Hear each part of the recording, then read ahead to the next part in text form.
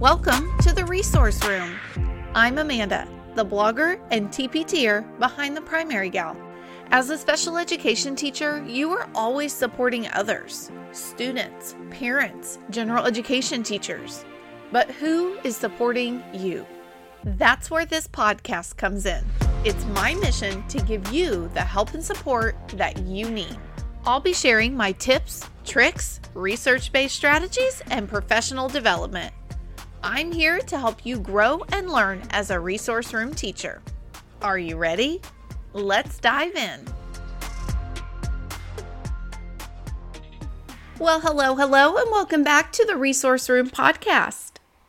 Today, let's talk about crappy sight word goals. Before I really dive into the goal itself, I do want to talk a little bit about sight words because, as more research is emerging about the science of reading and things like that, I kind of want to talk a little bit about my opinion of this. Feel free to disagree. It's okay. It won't hurt my feelings one bit. But I think for us as special education teachers, sometimes sight words are a necessity for our students.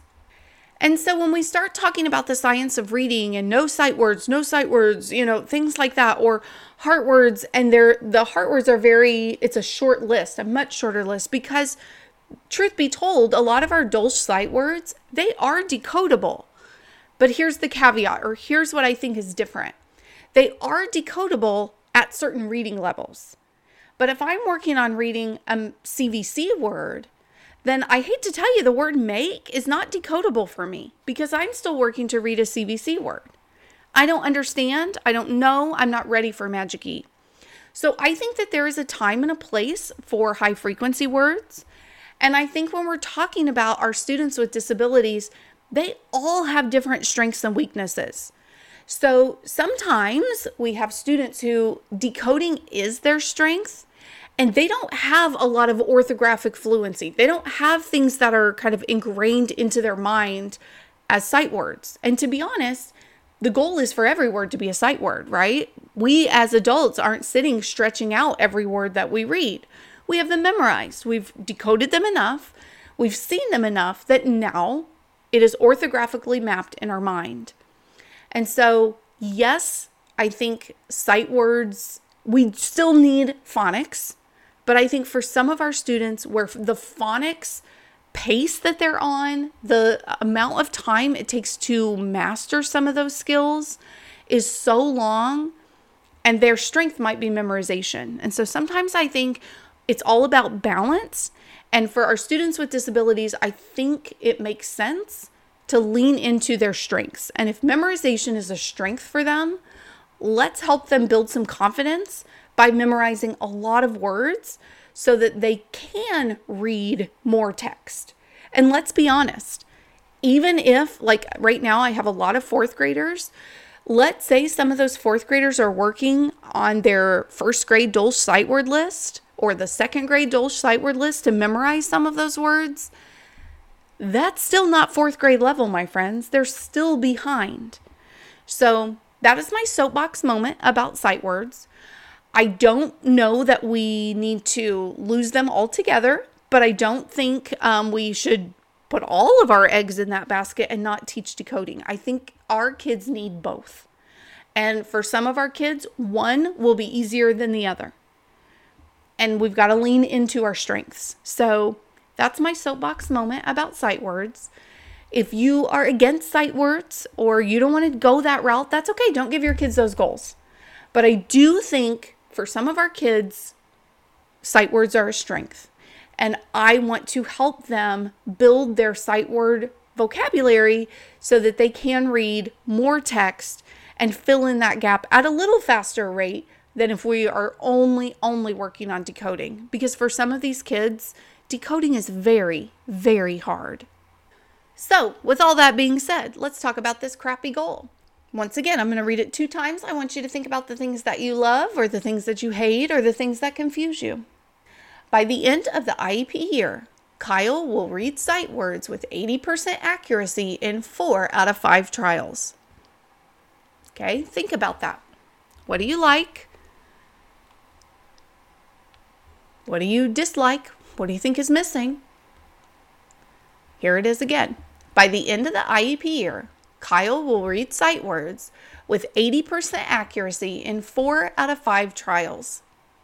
Once again, this was a real goal. I put Kyle, which is my husband's name, in it, but this was a real goal. So, my problems with this. What sight word list are we reading?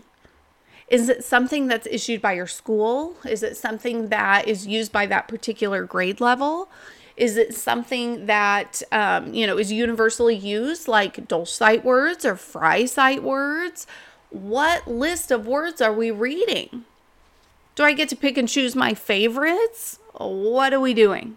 So that to me is my first problem with this goal. I don't know what list of words we're reading. And then I'm kind of thinking, for people who use my reading series, if I had a goal like this, I wouldn't know what level to put them in. Are we at the red level where we're working on like pre-primer, just basic sight words? Are we up to yellow where we're working on like first grade Dolch sight words? What are we doing here? I don't know based on this goal. And I pride myself on being able to take their goals and shove them into a reading group where I know they're going to work on mastering that goal. This goal would not help me get there. Now, the second problem that I have, I might make myself sound so stupid saying this, okay? Or so like, Amanda, oh my gosh, you call yourself a special ed teacher? I have no idea why we always put with 80% accuracy in 4 out of 5 trials. I don't know what that means. I assume that means that child has to read those words 4 times with 80% accuracy to master that goal. So what that would mean is, let's say I collect data 12 times per year, okay? 12 of them. That means that 4 of those data points, they have to read 80% of the words. So that's like the last 9 weeks of the year. That means the only progress of like growth that we're ever making is in those that first semester or the first 9 weeks. And that just doesn't seem realistic to me. So I guess maybe 4 out of 5 trials, would that be like, if I were progress monitoring weekly, maybe then 4 weeks in a row, they were able to do something. So like, okay, you've got it. Maybe that's better for like a behavior situation where, 4 out of 5 days a week or something along those lines. So it's on so many goals and I don't get it. To me, 4 out of 5 is 80%. So what? Like, I'm just so confused. I don't know, but we stick it on all kinds of goals. And if it makes sense to you, include it, but it doesn't make sense to me, so I don't include it. So here's my improved goal. This is what I would put. By the end of the IEP year, when asked to read words from the pre-primer Dolch sight word list, Kyle will be able to independently read them with 80% accuracy. Sometimes I also say when asked to read the 41 words from the pre-primer Dolch sight word list, and then I tell how many words I want them to read. So let's say right now they only know maybe 8 words. 80% is 33 words. That is a lot of growth, and maybe that's attainable. I don't know your student. However, that seems like a lot to go from 8 to 32. So maybe I want to go from like 8 to 25 or 8 to 20 or something like that. So sometimes I may not put 80%. Maybe sometimes I put the exact number of words that I want them to be able to read. That really varies kind of depending on how low is that student right now. Sometimes though, if they're already reading, 15 to 20 words, then maybe, I want you to be able to read 80% of that list because I think 33 is very doable. Maybe I want them to be able to read every word on the list or 40 out of 41 or whatever. You use your best judgment, but I like to be able to list what list, because even if maybe a student comes to me and I'm not a pre-primer Dolch sight word list lover, I can at least Google it and have an idea of what that student should be able to do. When it comes to progress monitoring this goal, I do a couple of different things, really depending on how many words or how fast or how slow some of my students are. And it varies based on the group that I'm talking about. So I have a kindergarten group that really they're very high for kindergarten, and they're high because their behavior is poor, if I'm being honest. So their academics are quite high. And so as we're working on some of these sight words, I'm not assessing them on all 41 words. That would be silly. They haven't even been exposed to some of those words. So what I like to do then is I like to play a game with them where I use the flashcards of the words that we have actually been exposed to or we have actually practiced. So what I do is I take those flashcards for the words that we've actually practiced and I put them in my pocket chart, and then I hide these little animals behind it. They're kindergarten kids. They absolutely eat it up to find where the giraffe is or find where the koala bear is or whatever little piece, whatever little animal I've hidden behind. And so then what I do, usually just on a Post-it note, is I'm keeping track of what those students, which words they knew and which words they did not. So what they have to do is, we'll say, oh, where's the giraffe? And we're trying to find where that giraffe is hidden. So they would have to say, I think it's behind the. And so we pull the and see if the giraffe is there. Oh, it's not there. Next student, give me a word. And then whoever finds the giraffe gets to come up and be the teacher. So just like before with the letter flashcards, whoever gets to be the teacher, I can tell, do they know that that's the word the? Because when a student says it, they don't know which card to pull. I also like that because then they could also say, oh, is it the or in? They can, so when they're the teacher, I get a good idea of which words they do or they don't know. And then in the same token, we drill those cards that we've already been practicing, is and the and in and like. We've been working on those now for a couple of weeks. And so with that, I take those flashcards and we drill them in the same way that we do our letters. We start our group that way every day. And so with that, then on progress monitoring week, somebody gets to be the teacher. And so I can hand that stack and I can see, do they know it? Or are they relying on me or the group to tell us what the word is? So once again, that progress monitoring is not taking away from any of our group time. Now, those are kids who maybe we know just a handful of sight words. That's it. For kids who are working on more than that, like, maybe they're on the primer Dolch sight word list. They've been at these for a little bit. I'm going to need something else to test them. We could certainly do that.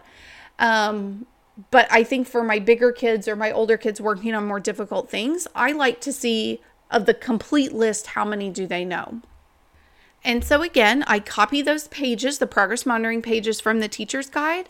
I copy those on the backs of each of their books, and then I just swap papers with them. So while they're finding their blue and their green words, I'm going to have the students who need to read sight words, I'm going to have them read those sight words to me. Now, keep in mind, some kids might have a decoding goal, and so they're going to read the top half of the page. But somebody else might have a sight word goal, and they're going to read the bottom half of the page. And that's just up to me to have my little cheat sheet and figure out who goes where and what are we monitoring and those kinds of things. So to me, I'm not wasting any group time, but I'm getting very accurate data. It's not something that's hard for me. And because it's copied on every third week, then by the end of the 9 weeks, I have all the data points that I need for my progress monitoring.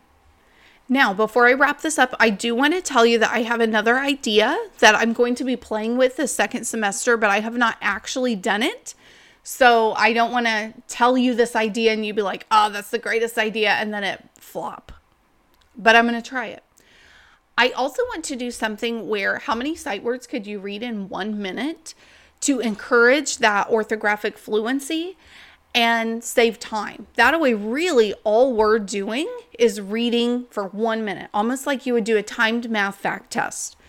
I don't know how it's going to go, but it is something that I do want to try this second semester, see how things are going, so that then I can decide if that's a way that I want to tweak some of my goals going forward, how many sight words from a particular list can they read in 1 minute. I also think that it would be something that the kids would enjoy, set the timer. How many can you get? Oh, last time you read 4. This time can you read 7? This time can you read 10? Get a prize or a piece of candy or a sticker or something if you reach that goal, whatever it is. I think it could be a really fun way to practice some of those and for them to see the value of, hey, I need to work on said goals, if that makes sense. As always, I like to try new things and see how it works out. So I'll share that as I have results or thoughts, changes, that kind of thing. But it is something that I want to try to make progress monitoring just a little bit faster for some of these sight words. In next week's episode, we are going to move to reading comprehension and how we can improve IEP goals for students who are working to improve their comprehension, whether it be multiple choice questions in writing, that kind of thing. So I'll see you then. Well, my friend, that's a wrap. Thank you so much for listening to the Resource Room podcast. I truly, truly love to help and support other special ed teachers. Because of that, I run a Facebook group just for us. Search the Resource Room and request to join. You can also check out my website, theprimarygal.com, for blog posts, pictures, and more information. Until next time, have a great week.